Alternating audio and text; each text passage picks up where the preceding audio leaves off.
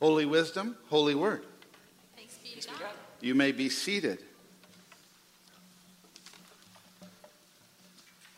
It is great to be back home with you this morning. I bring you greetings from Salem Tabernacle back in New York, where I preached for them last Sunday.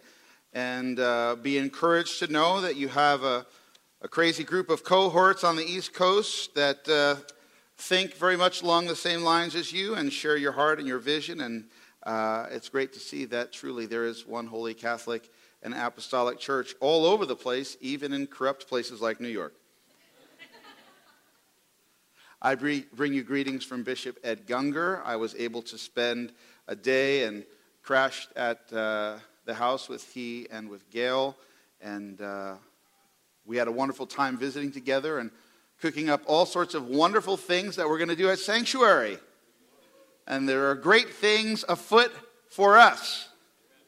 And I got an amen from one of our vestry board members, but I'm going to say it again because everybody at 11:15 is going to get on board when I say there are great things afoot for Sanctuary. Amen. Okay, come on, don't get too rowdy now. Don't get out of control. No, we have great things going. I know that Brother Paul shared a letter from Pastor Brent and I. We're playing hooky last week, but great things happening in our community on practical and logistical levels as we've been pursuing the possibility of relocating. And with that, we have some other logistical sort of scheduling things that we want to put on your radar. And that is starting in Advent. Somebody came to me after the first service, and I used the word Advent in a way that confused them. I said it will be the Advent. So there's a lot of Advent words here. December 3rd, we're planning to go to one Sunday morning service moving forward.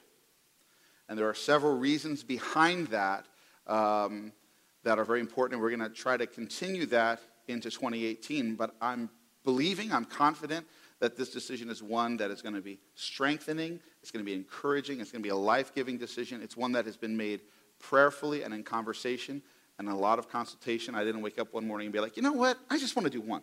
That's not what happened. And so we're very much looking forward to sharing more of those details. Come back next week. We hope to have a lot of good, specific, hard facts to share with you. So we look forward to that. If you do have your Bible, I would invite you to open with me to Joshua chapter 24. The 24th chapter of Joshua is where I'll be preaching from this morning. Starting at verse 1. We kind of jump around a little bit. So let's start at 1 together, and then we'll go down to 14. So verse 1, Then Joshua gathered all the tribes of Israel to Shechem and summoned the elders, the heads, the judges, and the officers of Israel, and they presented themselves before God. And Joshua said to all the people, Thus says the Lord, the God of Israel, Long ago your ancestors, Terah and his sons Abraham and Nahor, lived beyond the Euphrates and served other gods. Then I took your father Abraham from beyond the river and led him through all the land of Canaan and made his offspring many. Now go down to verse 14. Now therefore revere the Lord and serve him in sincerity and in faithfulness. Put away the gods that your ancestors served beyond the river and in Egypt and serve the Lord. Now if you are unwilling to serve the Lord, choose this day whom you will serve. Whether the gods your ancestors served in the region beyond the river, or the gods of the Amorites in whose land you are living. But as for me and my household, we will serve the Lord. Then the people answered, Far be it from us that we should forsake the Lord to serve other gods. For it is the Lord our God who brought us and our ancestors up from the land of Egypt, out of the house of slavery, and who did those great signs in our sight. He protected us along all the way that we went, and among all the peoples through whom we passed. And the Lord drove out before us all the peoples, the Amorites who lived in the land. Therefore, we also will serve the Lord, for he is our God. But Joshua said to the people, You cannot serve the Lord, for he is a holy God. He is a jealous God. He will not forgive your transgressions or sins. If you forsake the Lord and serve foreign gods, then he will turn and do you harm and consume you after having done you good. And the people said to Joshua, No, we will serve the Lord. Then Joshua said to the people, You are witnesses against yourselves that you have chosen the Lord to serve him. And they said, we are witnesses. He said, then put away the foreign gods that are among you and incline your hearts to the Lord, the God of Israel. The people said to Joshua, the Lord our God we will serve, and him we will obey. So Joshua made a covenant with the people that day and made statutes and ordinances for them at Shechem. And this is the word of the Lord.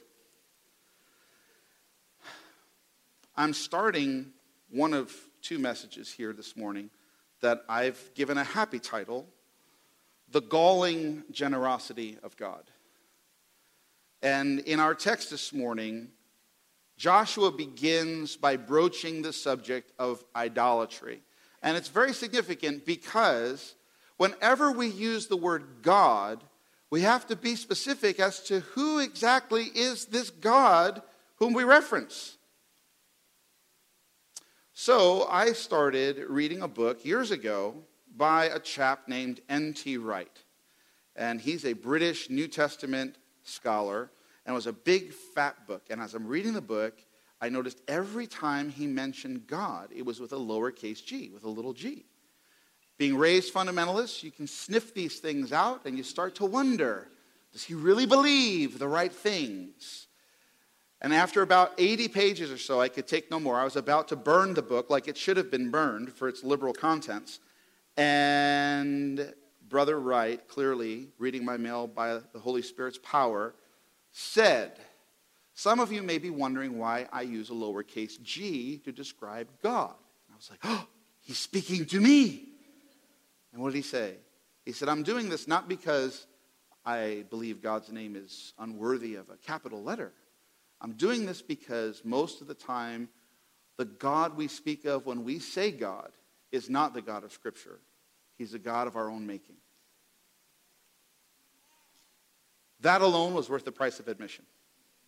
That alone was worth the price of the book because I felt incredibly convicted that there were times and ways I had unconsciously crafted this God to serve my own ends, which is really what Joshua gets at when he speaks about idols. You see, the God that Joshua has chosen to serve is not the idols of Abraham. Isn't that interesting that he pulls Abraham into this? Whew, that second verse. What does he say? He says, long ago your ancestors served other gods. Abraham was an idolater when God called him. And all of us idolaters said, amen, there's hope for us. You see, Joshua has chosen to serve Jehovah over and against, intentionally choosing him over and against the gods of Abraham and Nahor. He has chosen Jehovah over and against the gods that his own ancestors would have worshipped in Egypt. What we learn just even in this small passage is that Israel, the covenantal people of God, the children of Abraham, struggled mightily with idolatry. Even as we go into the future, we'll find that things such as the serpent, the bronze serpent that Moses raised up here in the wilderness. You remember that story? People had been bitten by all the poisonous snakes, and God told Moses to craft a serpent. When you go to 2 Kings chapter 18, you find that this serpent has now gotten a name. His name is Nehushtan. And this serpent is worshipped by the Hebrew people in Hezekiah's day, centuries later. There's something to be heard in this text that should sober all of us, and that is this. You can be saved from sin. You can be set free from the slavery of the world and of Satan. You can go through your baptism of the Red Sea. You can receive a covenant at Sinai. You can even get through the Jordan and into the promised land, but still be an idolater. We have to remember, if I check, pretty sure, just confirming, yep, 24 is the last chapter in Joshua. Jericho has been taken. The promised land is theirs. And what does he have to say to them in the last chapter? Put away your idols. Put away your false gods. They have always struggled with this. I would like to draw your attention to the most glaring example of this. It's in Exodus 32, and we can jump over there together because I want to just draw your attention to a couple verses there. In Exodus 32, Moses has gone up to the mountain of God. And it says in the first verse that Moses delayed to come down from the mountain. Does anybody here struggle with patience besides me? Wave a hand so I can be encouraged this morning. I'm not the only one. Okay. I've been a week in New York, so I've been corrupted by that sort of horn honking spirit. The people saw that Moses was not coming back at the appropriate time frame. And so they gathered around Aaron. Well, let's get the next best guy. What do they say? Come, make gods for us. And I want to draw your attention to this next phrase. Who shall go before us. As for this Moses, the man who brought us up out of the land of Egypt, we do not know what has become of him. Aaron said to them, take off the gold rings that are on the ears of your wives, your sons, and your daughters. I loved that verse when I was a teenager and I wanted to get earrings in my ears. I thought for sure my dad would let me because we were fundamentalists and the Bible says this was okay. It didn't work. And he says, bring me your earrings. They took off the gold rings from their ears and brought them to Aaron. He took the gold from them, formed it in a mold, and cast an image of a calf. And they said, these are your gods, O Israel. But look at this, who brought you up out of the land of Egypt. So that we see here that they're attributing the works of God to the works of idols. But I really want you to lean into this fifth verse here. When Aaron saw this, he built an altar before it. And Aaron made proclamation and said, look at this. Tomorrow shall be a festival to the Lord. If you look at the text, that Lord there is all capitals. So what that means is that in the Hebrew, this is Jehovah. This is Yahweh. So in Aaron's mind and in the mind of the people, worshiping this golden calf was worshiping Yahweh. See, there are two thoughts that I think could sort of transpose this story into our own key signature. Aside from the fact that it needs to be said, this is a free one that's not in the notes here, impatience is the breeding ground of idolatry. When God ceases to do things in our time frame, we have set ourselves up in that moment of frustration to craft an idol. Idolatry is not the attempt to get bad things. It is the attempt to get good things in our own timeline, in our own ways. It's always an attempt to gain control of a situation that we otherwise feel like we're out of control in. Where's Moses? And what are they supposed to be doing? They're supposed to be going into the promised land. We're supposed to be a people on the move, and we're just sitting around at the base of this mountain. Did you notice why they wanted this idol? I'll reference you back to that first verse. They wanted someone who could go before them. They wanted leadership. Can we add a second free one in here that's not part of my notes? The lust for pragmatic leadership will almost always lead us to idolatry, which is adultery, so that maybe was a faux pas I didn't want to say right there. But two thoughts that I think are real helpful out of this story. Number one, they conflated this false image with Yahweh. It was their worship of him. And the second thought is, this was a God of pragmatism that had been fueled by and had been funded by God's blessing. Now let's think for a moment. What did Aaron ask them to contribute to this project? He asked them for their earrings. Well, we have to ask two questions. Did they have discretionary income when they were slaves for 430 years that they would have amassed a jewelry collection? Probably not. When you're wandering about the wilderness of sin, or zin, depending on the text, when you're wandering about, say, 1,000, 1,500 years BC, are there malls or jewelers or places where you could buy said earrings that Aaron is collecting? No. Where, in fact, do all of these Hebrews have these gold earrings to contribute? Well, if you go back to Exodus 12 and you look at verses 35 and 36, God says, on your way out of Egypt, ask the Egyptians for their stuff, and they will give it to you. Why would they give it to them? Because they knew that the true God was with them. So the presence of the true God with the Hebrews unleashed this sort of financial abundance. I mean, I just had this image in my mind of Mr. T walking through the desert. They've got all this gold, and they're overwhelmed with these riches from Egypt. That must have been spectacular. I mean, it's King Tut on parade through the wilderness, right? The blessing of God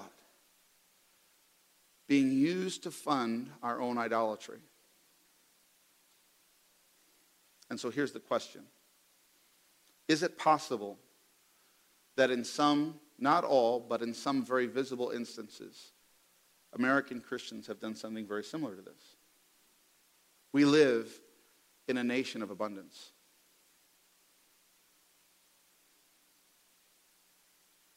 But we also live in a nation that loves pragmatism and loves productivity. We love things being done quickly and efficiently. We're the inventors of the drive-through window. Chalk that up. Yes, somebody. We're going. We'll be out soon, I promise. But here's the thing. In our love of productivity and pragmatism, have we taken the earrings that are in our ears, the blessings of God, financially? I'm speaking literally financially. Have we taken them and we've used them for a sort of worship that is akin to idolatry, not generosity?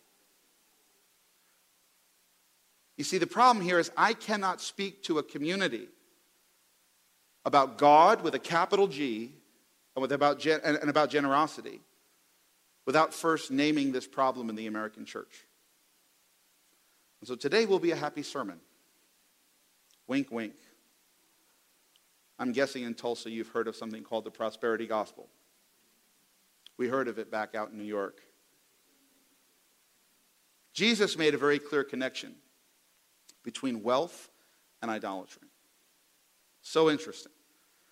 In the Sermon on the Mount, Matthew chapter 6 and verse 24, you will all be familiar with this text. What does he say? He says, no one can serve two masters, for a slave will either hate the one and love the other, or be devoted to the one and despise the other. And here it comes. You cannot serve God and wealth. Boy, what do we do with this? Because he doesn't say God and Satan. He doesn't say God and sex. He doesn't say God and food. He says God and wealth. Mammon, a proper name in the Greek and Hebrew translations. And what do we do with the fact that he says this to a believing audience? He says this to the covenantal children of Abraham on a mountainside. He's not outside of Pilate's court saying, you cannot serve two masters, Pilate. No. He's not approaching the Roman centurion saying, you cannot. He's going to the people who worship the God of Abraham, Isaac, and Jacob. And he's saying, you cannot do this. You have to choose.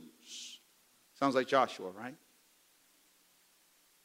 What concerns me is that the prosperity gospel has not so much presented wealth as a god, but it's presented God as wealthy.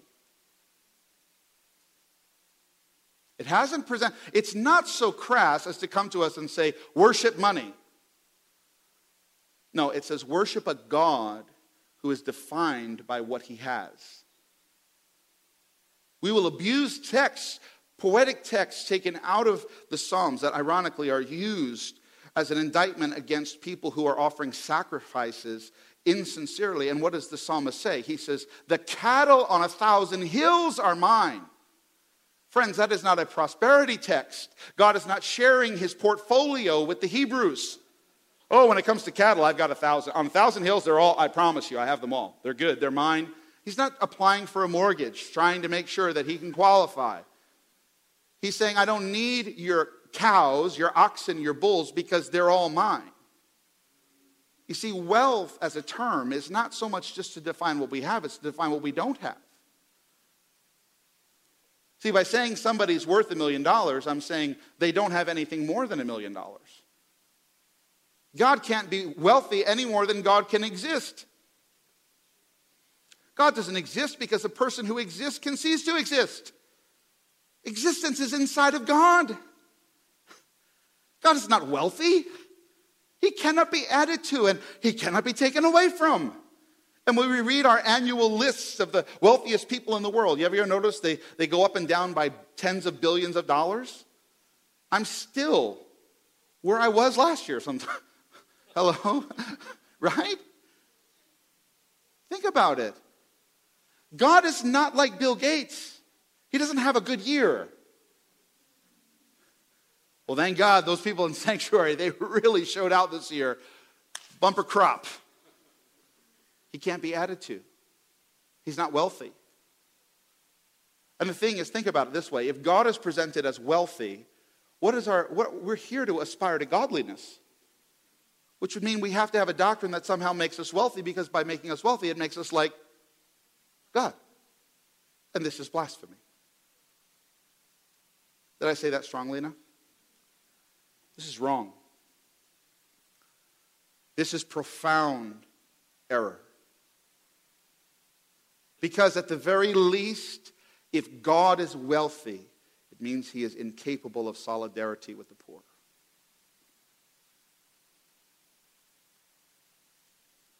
This is not good news. This is not Jesus standing up in Luke 4 in the synagogue saying that he's come to bring good news to the poor, that he's come to set at liberty those who are... This is not good news. This is a rich God who really can't relate.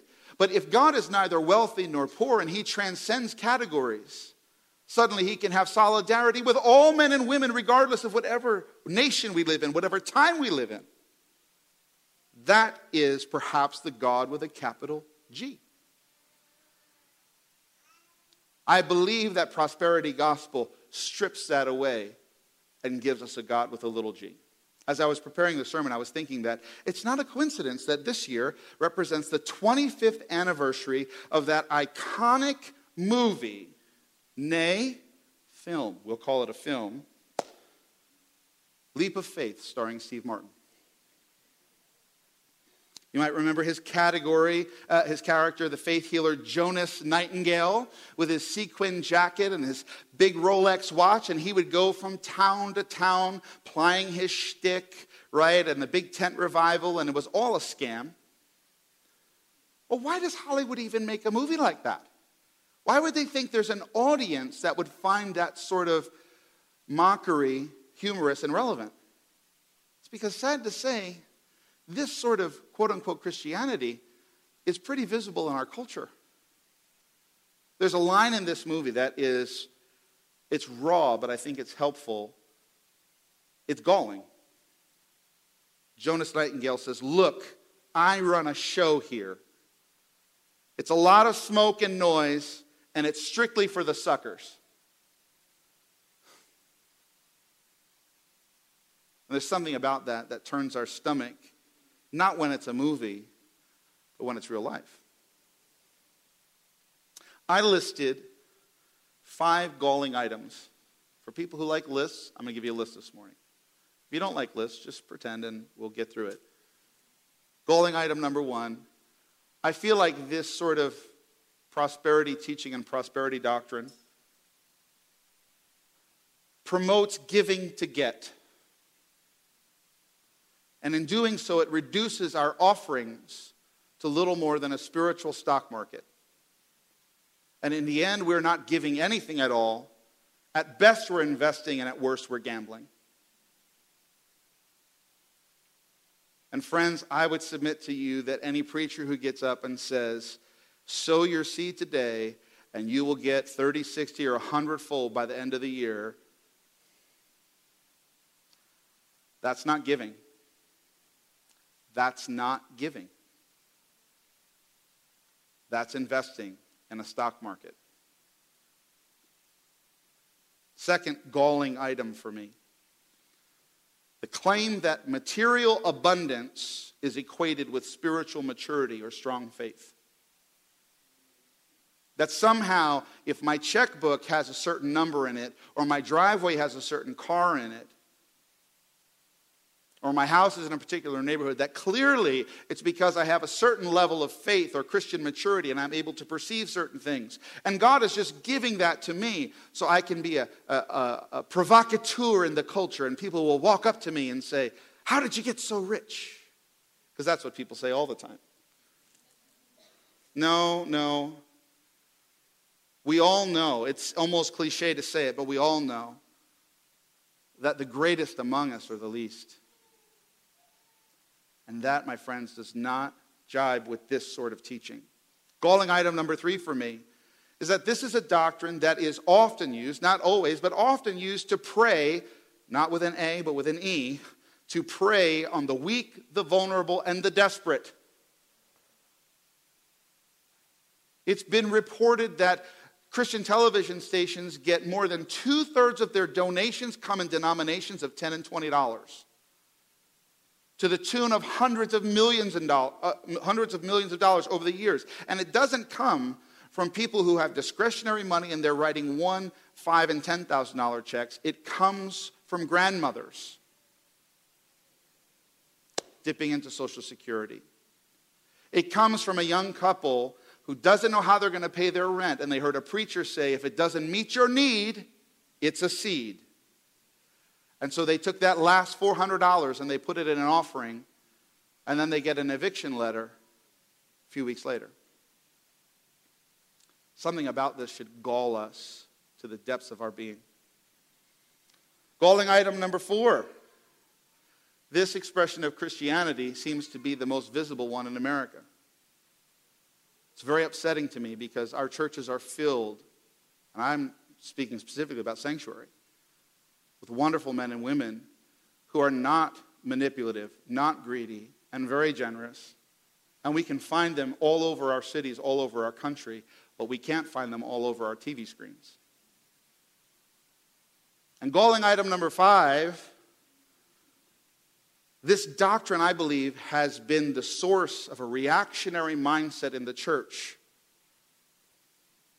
It's a reactionary mindset that says, God would never ask me for that. God would never get into my checkbook. God would never get into my calendar. God would never poke around and put me in an uncomfortable position. God loves a cheerful giver, which means if I'm happy to do it, I do it. And if I'm not happy, I'm not going to do it. And why do we think that way? Why do we get nervous? Why do I sense 2 months ago, you've got to talk about generosity? And I say, God, I'm not talking about generosity to anybody. Because what preacher wants to get up in a pulpit in front of a room full of wise, insightful people and say, God wants your cash? He wants your time. He wants your talents. He wants your affections. And check this out. He actually thinks he's entitled to all of those things.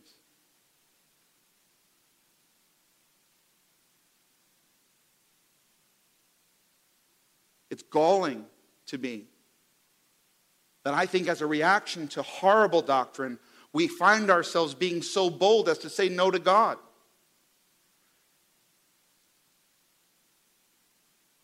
That somehow God's not allowed to put his finger on this part of our lives.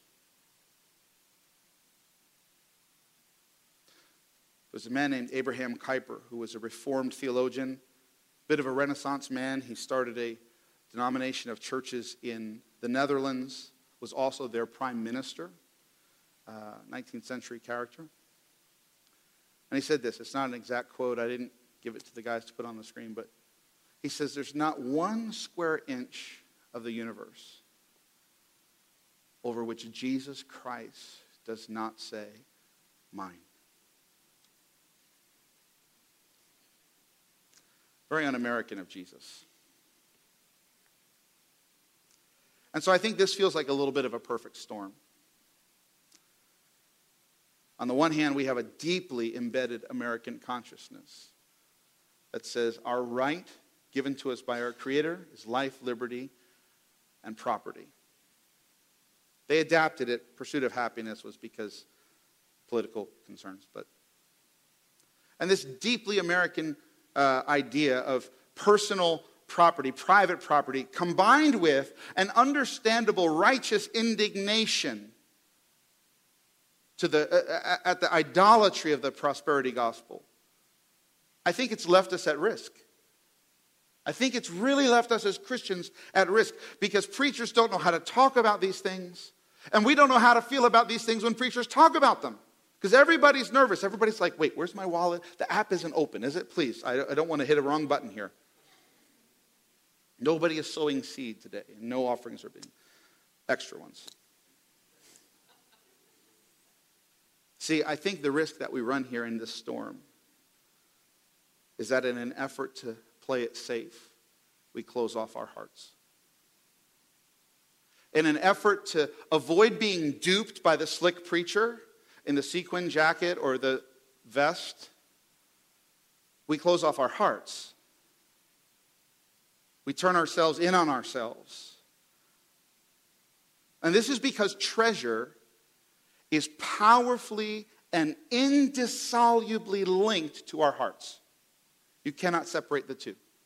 You cannot separate your treasure from your heart. And this is why it smells demonic to me. All the false teaching around money, all the false teaching around, it just smells demonic to me because last time I checked, God is love. Is that fair enough? God is love. I don't think I'm saying anything risky there. And the essence of love is giving. And I don't mean money per se, just giving, openness, generosity. For God so loved, he gave. Well, if suddenly giving and generosity and openness, and was it risky for God to send his son? Was it risky to entrust this work to us? If suddenly I'm so concerned about being taken advantage of and I'm so concerned about the risk, I stop the giving. If I stop the giving, on some level, I'm affecting the loving. And we were made to love. I'm not saying there's an easy way forward, but I'm saying it's unacceptable to just stay in the same place and be guarded and to be thinking, oh, nobody's going to dupe me. If we go back a few verses earlier in the Sermon on the Mount, in Matthew chapter 6, verses 19 through 21, hear these famous words. You know them. Do not store up for yourselves treasures on earth where moth and rust consume and where thieves break in and steal. But store up, look at this next phrase, for yourselves treasures in heaven where neither moth nor rust consumes and where thieves do not break in and steal. And here's the key. For where your treasure is, there your heart will be also. Wow. So let's just clarify up front. Jesus makes these remarks on the heel of 3 sermonettes. The first sermonette says, when you give. The second sermonette, when you pray. And the last sermonette, when you fast. That one we don't really want to pay attention to. Anyway, what is he talking about? He's talking about giving money, clearly giving your time into spiritual activity, prayer, and denying yourself comforts and sustenance that is necessary for life. It's literally on the heels of that he says, do not store up for yourself treasures on earth. And he concludes with this powerful idea. And the powerful idea is the opposite of what I think is intuitive to us. He doesn't say your treasure will follow your heart. He says your heart will follow your treasure. Where your treasure is. What tense is that? Thank you. Gold star. Interactive service this morning, saints. Where your treasure is, look at this. There your heart, what's the next 2 words? Will be. And that is what tense? Future. your heart will be there also. In other words, your treasure is going to be like, oh, glad you got here. It's because we understand what the nature of treasure is. When any person in this room who has the grace on them and the privilege on them to have some sort of a job that provides some sort of an income, here's the deal. When you get a paycheck, that paycheck, it is in exchange for your physical person being present to a specific task and bringing to bear your physical health, your mental well-being, your education, your skill set, and your aptitudes. And they say, in exchange for you, I'll give you this money. So when God is looking at our money, he's not looking at it like, ooh, $1,000. He's looking at it saying, ooh, Josiah. That's what he's looking at it. Ooh, yes, this is the person.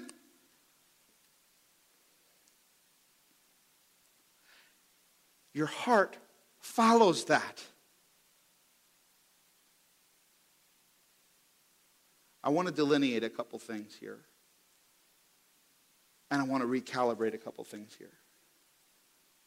Anything that hints at the manipulation and the furthering of the American dream, that would be a 2-story house and a 2-car garage and a picket fence and all that, anything that hints at that is not gospel. It doesn't preach in all places and at all times. Imagine taking a prosperity sermon to India. It doesn't work. I've been there and watched the guy preach it. It doesn't work. You know what works? Jesus Christ and him crucified works in every place and in every time. That works. If you seek to save your life, you'll lose it. But you give it up for my case and the gospel, you'll find it. That works in every place. And it works whether you're rich or whether you're poor, whether you're black, you're white, you're a man. It works. It's truth. It's God with a big G. But I want to recalibrate us because I want us to think differently. The fact is, the God that we serve, the true God, is not a golden calf that somehow we can just feed our gold earrings to and somehow he'll get us where we think we need to be just faster. But neither is the true God a distant deist sort of deity who's not concerned about your money and not concerned about your time and not trying to say, Mark, I want to go there. He does that. I want us to be recalibrated in such a way that we can be liberated, we can be set free from our slavery to wealth, to mammon, to materialism. I want us to see that there is a way that we can actually move our hearts deeper into the kingdom of heaven where Jesus reigns in power. And I love that idea that where your treasure is, there will your heart be also, because it ties in beautifully to what our text in Joshua said. In verse 23 of that last chapter, hear these words again from Joshua, Yeshua. Put away the foreign gods that are among you, mammon, and incline your hearts to the Lord. Putting the gods away with the movement of inclining our hearts to the Lord is where life is found abundantly, where peace is found, contentment is found. This is not a pathway to more. I go back, I told you all it was my favorite verse in the Bible. The horse leech has 2 daughters, give and give. And if our preaching reinforces the horse leech and the daughters of the horse leech, we've got a problem. But it seems to me that the New Testament writer says what? That godliness with contentment is great gain. Let's pray together. Father, this morning, I come to you through the name of your Son, Jesus. And I thank you that your grace is sufficient for us. I pray for every person who's hearing this message this morning, that there'd be a fresh touch of heaven on our hearts and on our minds to open up ourselves to you. That we would not allow, we would refuse to let false teaching, false ideas, demonic voices somehow encroach into our hearts and minds to close us off, to guard us to the point where we're not loving and we're not open. But God, we also don't want to reinforce this manipulative sort of golden calf mentality. Help us, we pray. Move forward, walking in the steps of Jesus, who emptied his very self out, Paul told us. God, help us to move towards that, to have this mind which is ours in Christ Jesus. For the glory of his name we ask it. Amen.